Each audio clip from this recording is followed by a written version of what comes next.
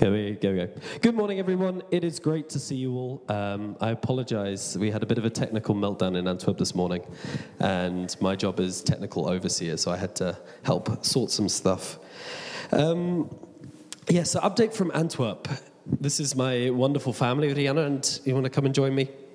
Yes, Rihanna and I got married here 6 years ago, for those who may remember it. It does feel like longer than that, a long time ago, but for many of you, I'm sure that's not been that long. And we now have 3 children, Alicia, Emmeline, and Noah. Alicia is 5, Emmeline turns 3 in 3 weeks, and Noah is 6 months old. So this is my wonderful family. Can you say hello? Hello. Say hello. Hello. So this is the wonderful girls, and we really enjoy doing ministry together in Antwerp. Yes. So, first and foremost, we really see ourselves in Antwerp for the long haul. We've been there we've been living in Antwerp for 5 years, but we really see ourselves here for a good 10, 15 years to come. Ooh. And we currently live in an outskirts region of the city, and the church is also located that we are part of in another district, so we are fully interconnected into the city. We live for many of you who know and have followed us for a while, most of our ministry is planted within the church, the Lighthouse Fellowship. And that is the cornerstone of most of our ministry. I serve as the associate pastor, and Rihanna serves as the worship pastor in the church. And we've been very active and busy in trying to help work with this church to reach the kingdom. And a bit of context for what that looks like is we are actually a portable church. So every Sunday we set up, and at the end of the service we tear down. So I get there at 8 o'clock in the morning. I set up for 2 hours. At 10 o'clock we pray, and 11 o'clock the service starts. And then we tear down. We're normally done by 1, and 2 o'clock we all go home. In Belgium, the average percentage of Christians is just 2%. So there is a very, very lacking of active, or you say Protestant Christianity. There are Messianic Jews, there are Catholics as well, but we don't know the statistics on how many are actually active. But in Antwerp, that figure is about 1.5% to 2% of active Christians. So we live in a very unchristian environment. Our kids actually both go to a Catholic school. We found the best Catholic school that we could find for morals and teaching. They're actively teaching Jesus and values that we find important. So we're very thankful for that. But churches and Christianity is very marginalized where we live. Churches are treated like a non-profit business. So you have to give your tax reports and everything, and it's treated like a business. So we have to be very careful and very strategic in how we work and operate to make sure that everything functions in a good way. Our ministry is built around this verse. Seek first the kingdom of God and his righteousness, and all of these things will be added to you. We really see ourselves building God's kingdom. It's not about a church, it's not about a ministry. We really see ourselves building God's kingdom. And we live in a time where we need to think bigger than ourselves and bigger than what we are to really see what God is doing. Since we've been there, we've seen a radical change of faith. When we first came, people were very against you if you said you were a Christian. People were very hard. But now we're starting to see an openness, a part of the increase of spirituality in general in the city. And we're starting to see faith in general starting to be available and able to be planted into. Part of that is the church. We started a cafe. We fundraised for 2 years, 40,000 euros, and launched a cafe in the heart of the city. It sits about 30 people, and it's really built around the idea of coffee and purpose. So all of the non-Christians come, they buy their coffee and enjoy it because they think, everything I buy goes to a good purpose. So that's kind of part of how we're trying to connect with people in the main city. Of course, outside the city, we have a church. We're about 150 people with kids, and we're in a theatre. And then the other things that we do is we have the church is connected to a daycare, which Rihanna works, I'm sure you've heard of. And they are connected they serve 90% Muslim parents. And so all of these kids that come get a Christian teaching at a daycare, this is 0 to 2.5, and hear about the gospel and are given these Christian values and ethics from a young age. And Rihanna is part of the ministry, and that is her job. My job, of course, is mainly church-related, and we also together pour a lot into young people, discipling, serving, engaging.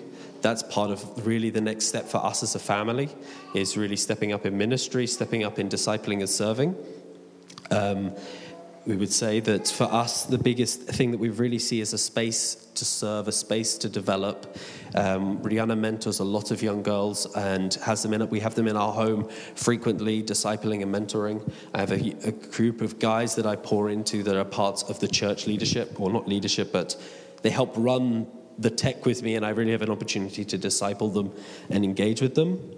I lead Bible studies. I founded and started a youth group, and Rihanna runs the ladies' ministry, and I run the men's ministry in the church. So we are very active and engaged. But the real thing that we're really pushing towards now is a house. We've been looking at this one for a couple of years now, but we really believe that's kind of climaxing now to the point that we really believe in the next 6 to 12 months, hopefully, God willing, we should be able to start looking to get a house. For us, we live in a 3rd floor apartment. It's been lovely, but it limits our impact in the local environment because you're not on street level, you're not very accessible. And we really believe in our neighborhood, to have a real impact, you need an accessible place in the neighborhood. And that for us is a house and a big enough space, yes, to host people. We're really looking for a 4-bedroom place so we can have people over, be a safe space where people can come to, because we have a lot of people that we know who have bad housing environments and sometimes just need a bed to sleep on. So we really want to be a space where we can say, they can message and say, hey, I just need a bed. And we say, yeah, sure, come and sleep in the guest bedroom. So that's part of what we're really seeking for. As well is the kingdom as a church. We're connected to 160 other churches in Belgium. When I say churches, the average size of a church is about 30 to 50 people. So it's really not big. But it's 160 churches. We have a prayer network. We're seeking to do unity. Last October, we had a worship night with people from all over Belgium, and we were in the theatre together, and we worshipped in 4 languages. We had Messianic Jews, we had a Catholic priest, monks, Protestants, Reformed, the whole thing, and we worshipped Jesus together and did communion together. We're seeking to take that further in October by hosting a conference in Brussels and having a conference for all these people to come together and worship Jesus. And we're seeking for a venue of about 1,200 people and connecting with churches to try and find that and organize that. So my colleague, the pastor I work with, we're busy getting that, aiming for October. And for us as a family, we really see these next years as laying down roots, really pioneering and setting up, establishing ourselves as the ability to have an influence in our city and in our nation. God has blessed us with being where we are. He really led us to where we are. He's put money on the door.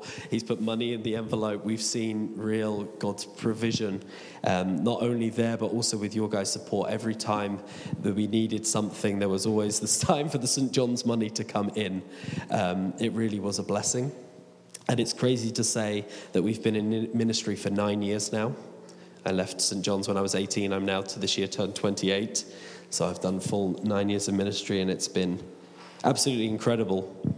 And a real journey, but this is really, for us, now the start of what I would call proactive, active ministry, rather than learning and training. So for us, there's really that shift of really, we believe in the next 2 years, we probably might take over the church that we're serving in. That, of course, doesn't include a salary, because in Belgium, there aren't that many resources. So I've served for the past 3 years full-time as a volunteer, and survived off the donations from you guys and from other places that support us. But as of this year, we had managed to arrange a deal with our church to do a 12-month salary. Of course, that's a lot more involved than it says. We managed to arrange a basic salary for me for 12 months, but 50% of whatever I get, the church has had to pay about that the same to the government for social security and other things. So just to say you're paying me 1,000 actually means the church had to fundraise 2,000. So it really wasn't that convenient or good, but the main reason why we did it is because it makes us eligible for a mortgage. So that's been one of the things we've been really busy working, and now this month I'm 6 months into that contract, so that's why in the next couple of months we can hopefully go to a social mortgage provider and get a mortgage. So that's for us is the main thing you can pray into. It's the house, pray into unity in Belgium. Belgium is a country divided in politics, divided in nationality. It has three main national languages. It is it's got the record for the longest time without a functioning government. Churches are the most disunited and unfortunately the least light places around. When people see churches, they either think big Catholic churches that are empty or political infighting. So there's been a lot of history and things to work with in Belgium that we've been growing in. So unity is a huge thing to pray for, and also just that we can really settle in and grow into the ministry. I mean, one thing that we tried to do financially is we set up our own Christian t-shirt company to try and, one, create a support for ourselves, but two, reach the gap, because there is no Christian clothing in Belgium, really, that's good quality. Everything we do is fair trade, organic, and uses recyclable materials. So we're really trying to have an impact with the clothes that we make and sell.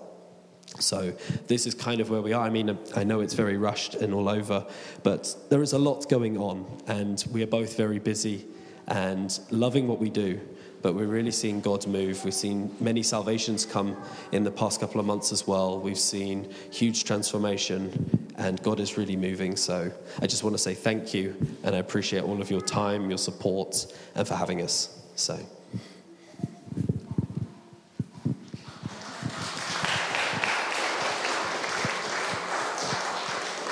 I think it would only be right for us to not kind of recommission, but just pray for Callum and Rihanna as they go on to this next stage of their ministry and their life as a family.